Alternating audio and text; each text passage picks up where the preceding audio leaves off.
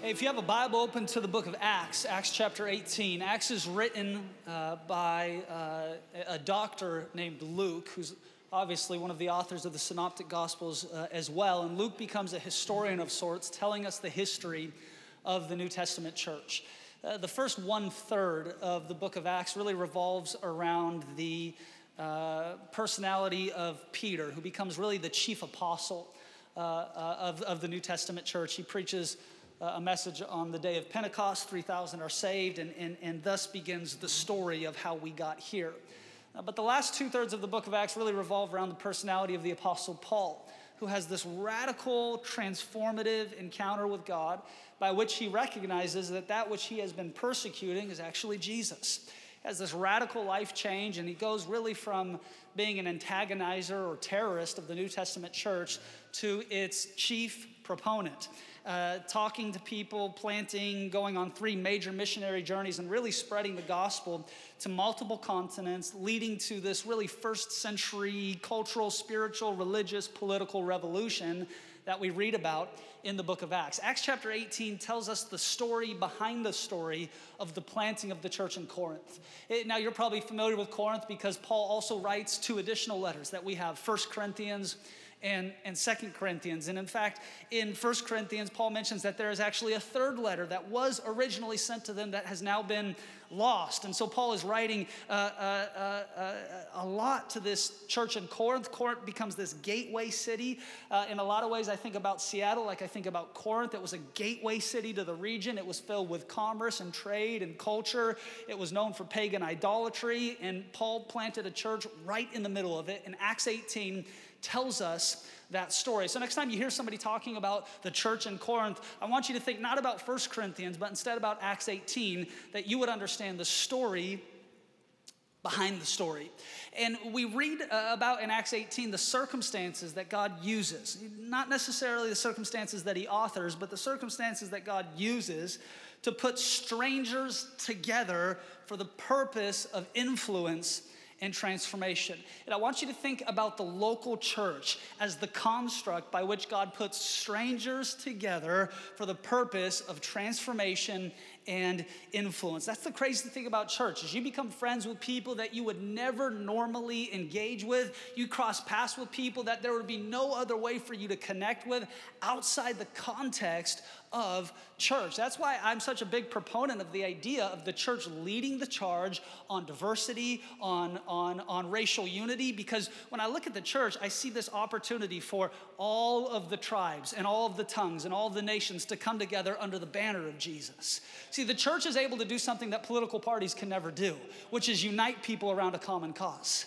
The church is able to do things that arguing on social media can never do, uniting people around a common cause. And so to me, that's why the church has to lead in these areas of social reform, because the church is God's best blueprint for the development, restoration, and redemption of humanity. It just is. As we read in Acts 18, you're going to read about 3 central figures. The first is Paul, and the second is Aquila and Priscilla. Aquila and Priscilla are a husband-wife team. Some scholars believe that actually Priscilla is involved in the writing of the book of Hebrews. Although we don't know that for certain, she becomes a central figure in the development of New Testament heroes. For example, a man named Apollos, who became one of the chief evangelists of the first century, was mentored and taught and instructed by Priscilla. Sometimes I think people take the writings of the Apostle Paul to the New Testament church out of context, and they develop what I would call a rather misogynistic theological view. Like men are the ones who can hear from God, and like we'll have like women around to help clean the church, and that's kind of it. And some people actually believe this, and even worse, some people actually teach it. And when you actually take a step back and understand the Bible from a holistic perspective, instead of cherry picking verses to reinforce your biases, what you see is that Jesus values women, Jesus honors women, and that women are used in roles not just of followership, but of leadership, teaching, and development. Anybody can say amen to that, or is that just me? Is anybody with me this morning? Okay, so it's important that we allow Scripture to inform the way that we interact with society. And so I want my scriptural view or my theological view to inform my sociological view, not the other way around. If you allow sociology to inform theology, then you will spend your entire life trying to be more woke than the liberal next to you. But when you allow theology to inform sociology, you can feel real good about ticking people off on both sides of the aisle because you're grounded on the rock that is higher than you. And see, Scripture doesn't fade away. The Bible says that all of earth will fade away, but not one of his words will ever fail. Meaning this, after all of the loud voices have come and gone, after all of the arguments that have been had, do you know what remains? This. And so you got to make a choice in your life. What are you going to build your life on? Because if you end up pledging your allegiance to anything less than this, you are setting yourself up for perpetual disappointments. Anyways, I'll get off that. But in Acts 18, and by the way, we're doing our best, the masks, and just about every day there's a new order, and it's about a full-time job just to keep up with the press conferences. I've watched more press conferences in the last 6 weeks than I have ever wanted to, ever in my entire life, actually. And so, in all of them, we got, new regulations and face masks and all of those types of things. In fact, on my way to church today, Lighty and I, we're just on our way to church, and somebody just randomly cussing us out about face masks. And just people have lost their minds. And so we're doing our best to encourage people with the masks and encourage people. But can I just tell you, don't spend your life being angry at wearing a mask in church if you've become a professional at wearing masks all the time, anytime you engage with somebody from church. And so for us, it's not about, physical, those types of, we allow God to work in the deep places of our life because all of us have to resist the temptation to wear these masks that hide who we truly are when interacting with people around us. You see the parallel that I'm trying to draw? We get so used to pretending to be what we think other people will like or appreciate that we spend our entire life constructing lies to impress people that we don't like, to gain things that we don't need.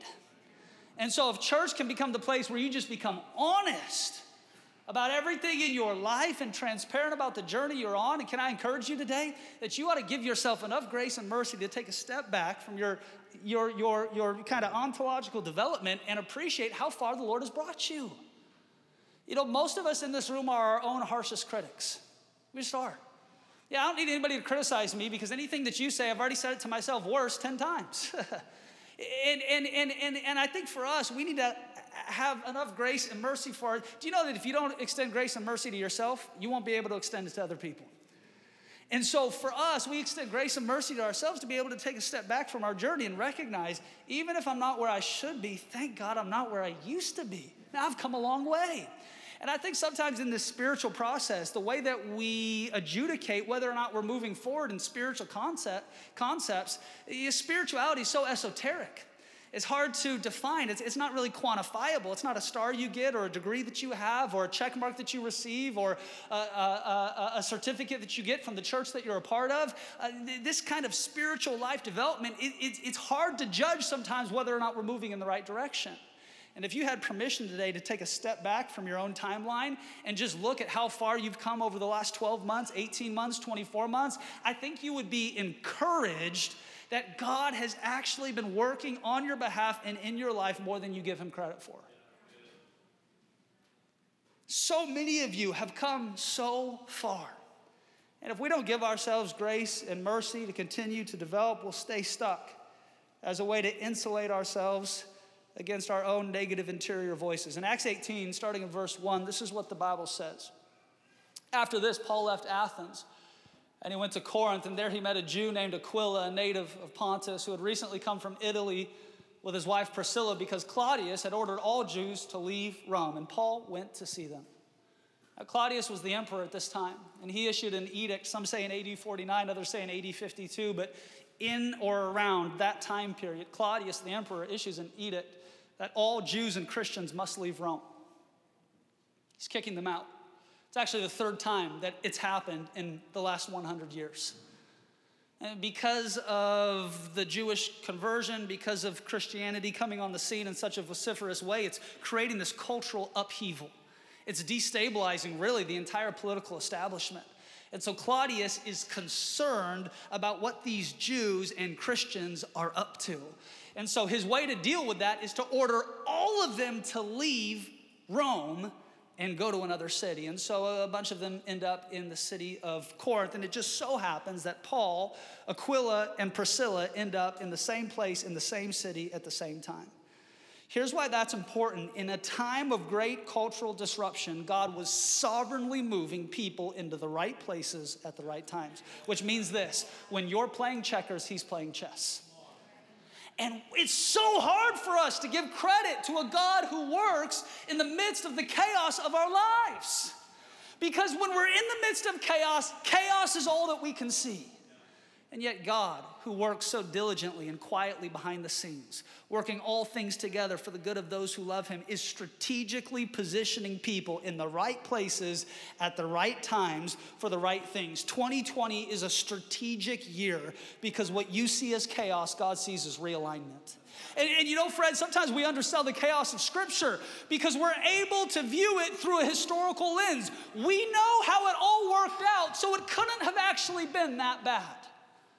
And the next time that you read Scripture, could you develop just a little bit more generous quadrilateral for how you understand the historical events of this book? Because for us, we fast forward to the end because we know how the story ends. We know Jesus raises from the dead.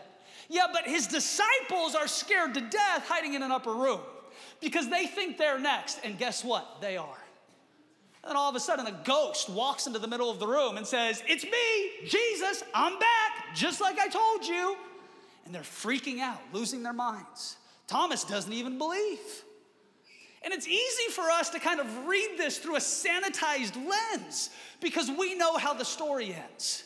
But in the midst of chaos, God is strategically placing people in the right place at the right time for advancement, for influence, and for transformation. It's not that God is micromanaging the moments of our life, but it is true that nothing escapes him.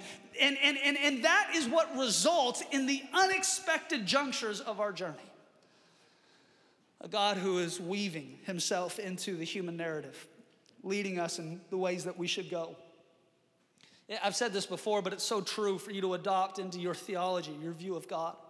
God doesn't cause the pain of our life, but if we let him, he will use it. Which means this: you don't have to waste your bad moments, and all of us have them. And if you say that you don't have them, you're having a bad moment now because you're lying. All of us have tough moments in our life, tough seasons that we walk through, things that we experience that we would rather not. And it's not that God authors them, it's that God uses them. And sometimes in an overly reformed view of God, they take a high view on God's sovereignty and they begin to ascribe all these terrible things to the nature of God. Well, if I'm sick, it must be because God sent it. If there's a plague, it must be because God did it. If there's a natural disaster, it's all God's fault. And anytime you question it in that theological construct, it's always, well, it's just for the glory of God. But I think Calvin was wrong. I don't think the chief end of God is glory. I think the chief end of God is love. I think God receives glory, but he is love. He's filled with glory, but he is love. Which means this: I don't have to blame God for difficult things. But what I can do is in the midst of tough stuff, I can choose to allow him to use the insecure moments of my life to form this beautiful patchwork for my destiny. And we see this happening in Acts 18. People are uprooted from their home, chased out by government entities, persecuted to the point that they're fleeing for their lives, and yet God has a plan all along. In Corinth, Paul will meet Aquila and Priscilla.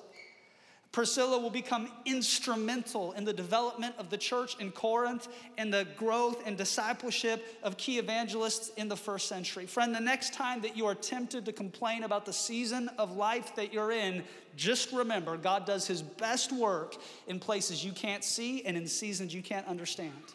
Man, if you were to read the Old Testament today, just between the book of Exodus and Leviticus, 14 different times, the Hebrew children stopped their progression towards the promised land to grumble and complain against the Lord and against Moses. 14 times. 14 times. For some of us, we're about 14 times an hour. And the Bible says that the Lord keeps them out of the promise because of grumbling and complaining. Here's what's so dangerous when you develop a grumbling or complaining spirit against God, is if you don't agree with him about what he says about your season, eventually he'll agree with you about what you say about your season. And I'd be careful not to say like, this season is worthless, this year is wasted. Because if you keep saying that, you might be right. And maybe the most scary thing in life is for you to be right about your own life. Right? We purchase with a price. My destiny's not my own. My future's not my own. I don't have the right to self-identify. You know, we live in a culture that says you can identify as whatever you want, whenever you want, however you want. And Scripture says you were bought with a price, you're not your own, you gave that up. So that means I may have fallen into temptation, but that doesn't give me that identity. That means that I may have had a bad day, but it doesn't mean I get to have a bad life. It may have been that I experienced something difficult, but I don't get to become a victim. For you and I, we give up the right to self-identify because our lives are not our own. And don't we love to self-identify in the West? Well, what type of Christian are you? Well, I'm a this Christian, I'm a that Christian, I'm on the right, I'm on the left, I'm a Baptist, I'm a charismatic, I'm reformed, I'm free. We have all these things that we like to use to describe our Christianity. And if there's anything that we ought to go back to, we ought to go back to a Jesus-centric faith. What type of Christian are you? I don't even know how to answer that. A Jesus Christian? What do you mean? We worship Jesus, we gather. Well, what type of church do you have? It's a Jesus church, and it's a little bit loud, and we got smoke, and we got some lights. But other than that, I'm not sure how to answer your question. Because we have reduced faith to all of these qualifiers about how we ought to self-identify. And maybe, just maybe, Jesus is interested not in your right to identify, but in his prerogative to command your destiny. If you curse your season by saying there is no purpose, be careful. You may end up being right. I think oftentimes we use a word like coincidence to describe a spiritual reality. And that spiritual reality is this: God was working behind the scenes the entire time. Watch what happens in verse 3 of Acts 18. The Bible says this, and because Paul was a tent maker as they were, he stayed and worked with them. And because he was a tent maker as they were, he stayed and he worked with them. Friend, let me communicate this to you this morning the best way that I know how. Vocation isn't the enemy of mission, it's the avenue. Meaning this: there's not two separate worlds that you live in. If there's something that we ought to break off of our mindset as believers, it's dualism that plagues our ability to interact with the world. We don't live in these two realities where like God is really powerful here, but as soon as you leave the front doors of this church, like his power is diminished by 50%. There is no atmosphere that you will ever be in that Jesus is not Lord. There'll be a lot of atmospheres that you're in where there are people who don't agree with that sentiment. There's people who don't clearly see it the way that you see it. But friend, there is no atmosphere where you will ever go where Jesus is not Lord, where he is not king. So he is not more king in the church than he is down the street. Now, it's more realized here in this atmosphere because together we agree and by faith magnify the Lord. But he is not more Lord here than he is down the street.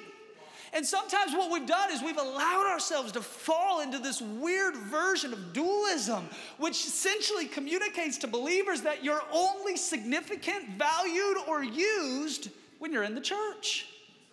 And what I love about the Apostle Paul, the chief author of 2/3 of the New Testament, the one who we primarily draw our theology of how we understand God and how we interact with the church and all sorts of things from.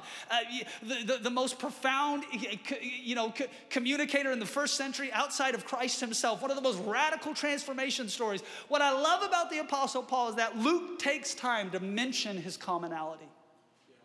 He was a tent maker.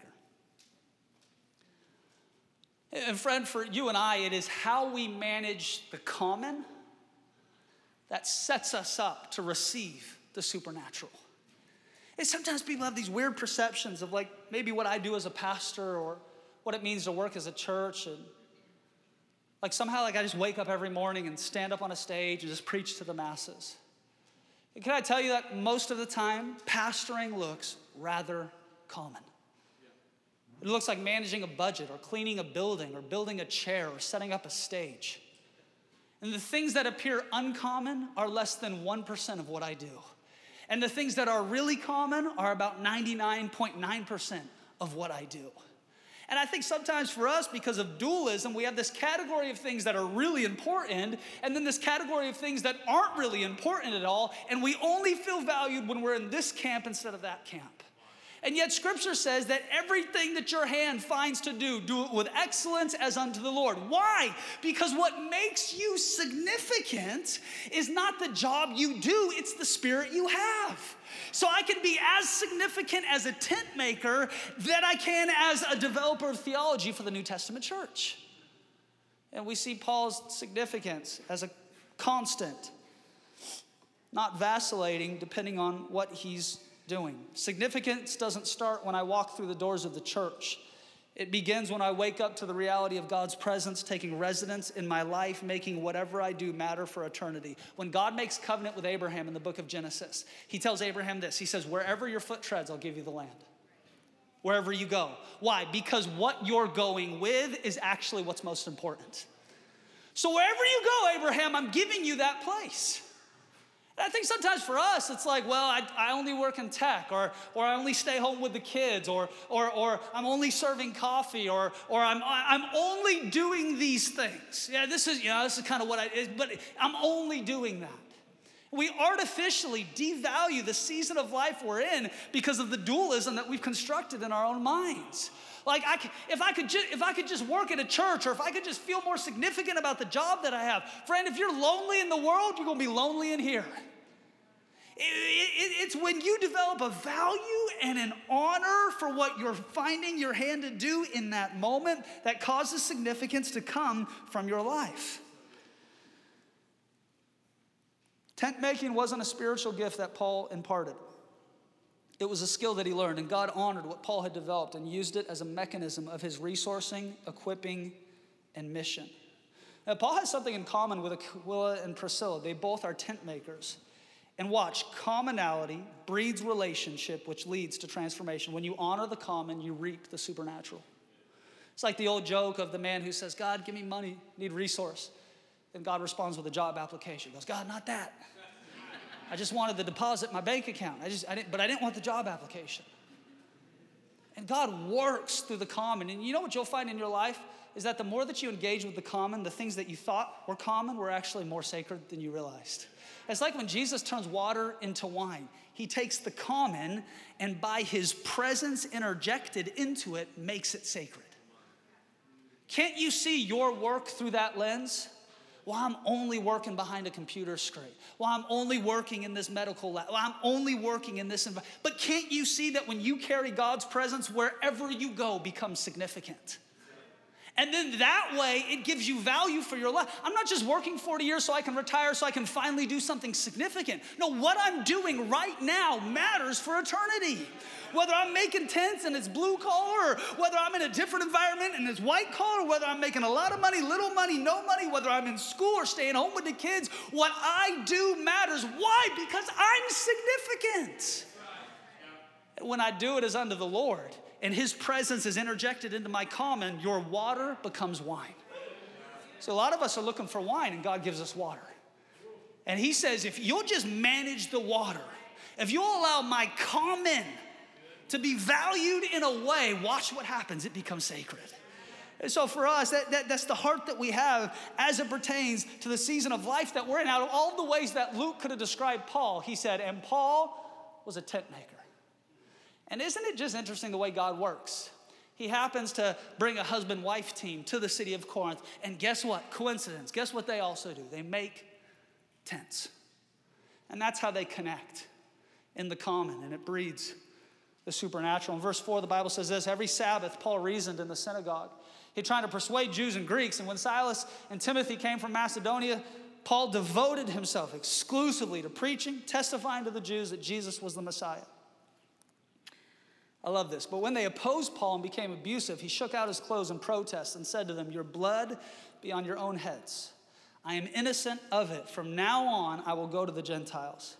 And Paul left the synagogue and went next door to the house of Titus, Justus, a worshiper of God. I saw somebody mention this on social media, and let me communicate it to you because I think it's important. The first verb ever attributed to the whole church wasn't preaching, it wasn't singing, it wasn't giving, it wasn't eating, it wasn't drinking, it wasn't even praying. The first verb ever attributed to the church comes in Acts 2:42. They devoted themselves. Devoted. I think if there's something that we need more in this hour than ever before, it's Holy Spirit inspired devotion. Because all of the world is raging against your devotion and commitment to the high ethic of Christ. It just is. And sometimes we got to make daily decisions. Wake up. Today, I'm going to be a spirit-filled believer. I know I was one yesterday, but I got to make another decision today. It's been a rough week. I'm making a decision today to be devoted. This year's crisis will fade. We need a long obedience. I love what Scripture said, but when they opposed Paul and became abusive, Paul left the synagogue and went next door. You know, prior to working in a full-time ministry context, my background is politics. Many of you know that. And what we would do, especially during the summer, is one of my jobs was to knock on doors in people's neighborhoods and to get them to register to vote if they weren't registered to vote, and then inform them about the candidate that we were working for. And I worked on races that were federal, that were $20, $25 million races. We also worked on really local state house races as well. We lost a lot of them. We won a couple of them, but one thing remained the same. Every summer, we'd be knocking doors in people's neighborhoods. And you know what people hate more than anything? Is when you knock on their door on a Saturday morning to talk about politics. People hate it. Like, really hate it. I've been cussed at. I've been chased. I remember this one lady in specific. I'll never forget it because it's scarred in my memory. But we were in this cul-de-sac and we're knocking on the door. And all of a sudden she opens the door. She doesn't come out, but her dog just starts running out. And I was running around this cul-de-sac. For the life of me, this dog is chasing me. She says, oh, he doesn't bite. He's happy. He doesn't look happy. And I'm running as fast as I can. And finally I had all these pamphlets that I was handing out for our candidate. I threw them at the dog. I said, take that, whatever. And this lady's yelling from her doorstep, quit harassing my dog. I said, your dog is chasing me. It's harassing me. And we had those encounters all the time. And what I realized like a decade later was that God was actually preparing me for ministry. And that there was actually a lot of crossover between some of what I encountered in those environments and some of what I encounter in these environments. But like in a real sense, what God developed in my life was this tenacity to have door after door after door slammed in my face and have to go to the next door and knock and hope that I could talk to somebody reasonable. And can I tell you that quality has helped us get loans when nobody wanted to loan us money to buy this building. It helped us go to 23 banks when 22 of them said no and the 23rd said, yes, I believe in you. It's helped us build a team. It's helped us advocate for vision. It's helped me when people have left the church and said mean things and been terrible to me. And it has been a skill that God has used in my life to keep me relatively stable in this environment. And that's why it's so important that you honor the common that you're in, because you never know what God is equipping you with for the future. See, Paul lands in Corinth, and the first thing he does is not plant a church, it's make tents. But God was using something in his past to empower his present to attract the right people for the vision and the transformation of that city. Man, God works all the time through things like this. You just meet somebody randomly and all of a sudden they have the same interests, they went to the same school, they have the same friends, the same network. When we were in Vegas this week, I was in Vegas with Leidy this week, and we were ministering at ICOV one of the nights, and we're checking into the hotel, and the lady says to Leidy, she goes, I know you. I mean, Vegas is a huge city. I mean, they have millions of people, tourism. We're checking into the hotel, the lady goes, I know you. I look at him and I'm like, are you serious? This happens everywhere we go. People know you. She goes, you played Jesus in that play that one year. And I took a video of it. And I showed all of my friends. And we had this whole conversation with her for 20 minutes. And I said, can we at least get an upgrade out of this? Can you put us in a penthouse or something? This is a man of God, And she didn't. But I just thought, God has people everywhere, and they're randomly connected to the cross-section of your story, and you begin to recognize, man, that dumb thing that I was in, or that thing that I was involved with, or that job I had, now all of a sudden has become my connection piece in this present-day environment. See, nothing is wasted. Nothing is wasted. Nothing is wasted. And there are enough lost people to reach in this city that I don't have time to argue with other Christians. Most of the opposition you'll face in your life won't come from the world, it will come from the religious. And you just got to make a decision what barking dogs you want to take care of. Because most of the time, you got to keep your eyes on the prize and just keep going. Everybody will have a professional opinion about your faith. And while they talk, you work. And while they talk, you develop. And while they talk, you just keep going in the direction that God has called you to go in. And at the end of time, he'll balance the scales. At the end of time, he'll make what was wrong right. At the end of time, he'll defend your narrative and defend your reputation. But you've got to make a commitment to keep your eyes on the prize. I think we encounter resistance so that God can see how we respond. What I've found is that it actually never gets easier to follow Jesus. But the more I grow, the more tools I have to manage the conflict in my life. I think some of us like signed up for this and we're like, man, this is really rocky. Like, I hope this gets easier. It doesn't. But what you do get is better at managing the difficult seasons of life. And you begin to recognize, man, God's actually equipped me. I got tools.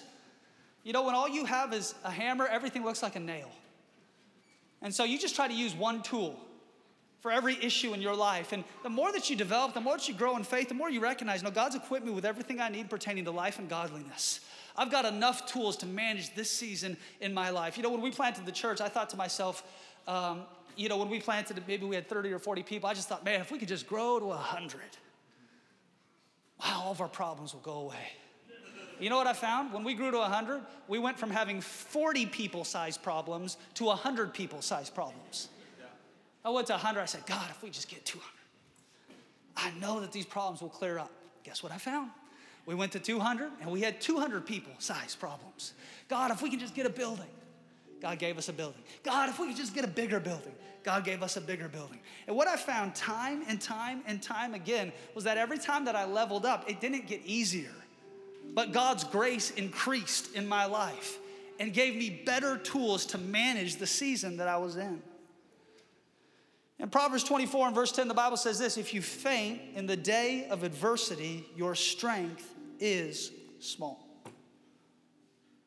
Watch what happens in verse 8. The Bible says this: Crispus, the synagogue leader, and his entire household believed in the Lord.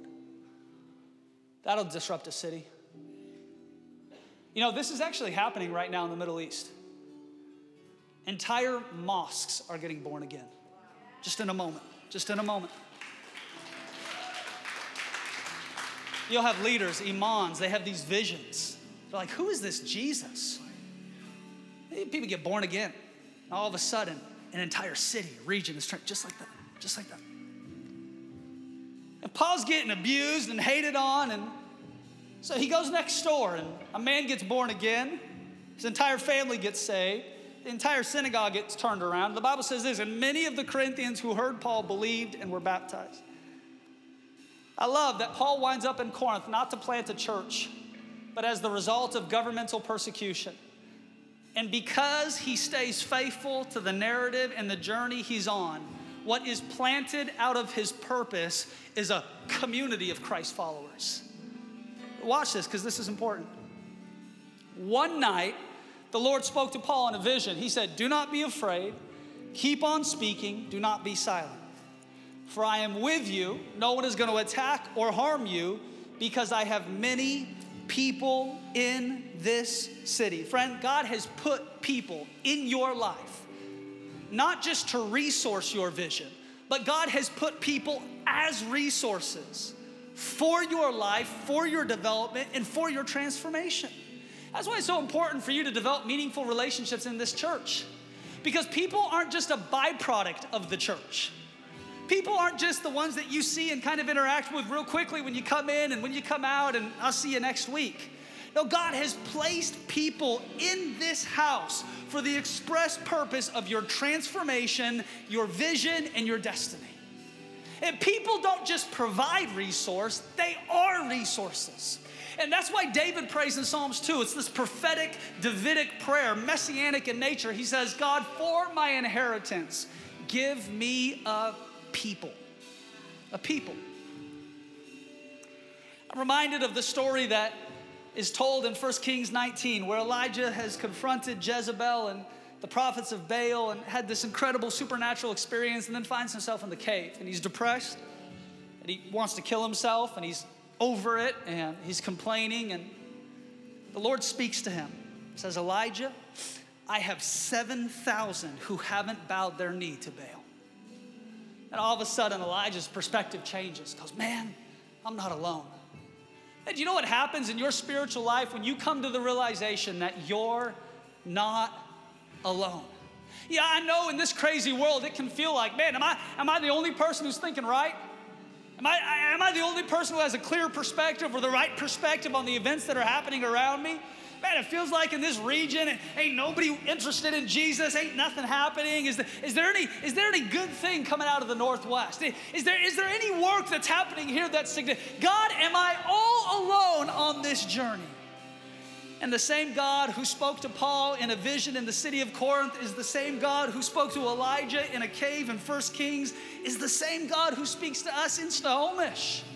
And he says, I've got people in this city that you haven't even met yet who are going to be instrumental in the transformation of this region. And friend, I'm here to encourage you today that for your life, for your family, for your development, God's got people as resources lined up, and you don't even know their names.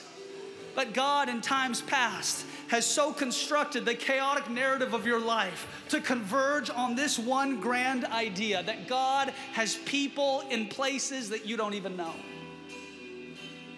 And that's why a gathered faith and a gathered church and a gathered Christianity is so integral to the message of Jesus.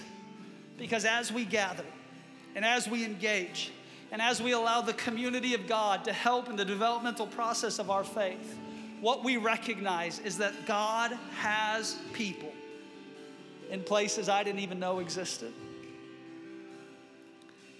Northwest is a tough area to plant. This world is not designed to encourage your faith.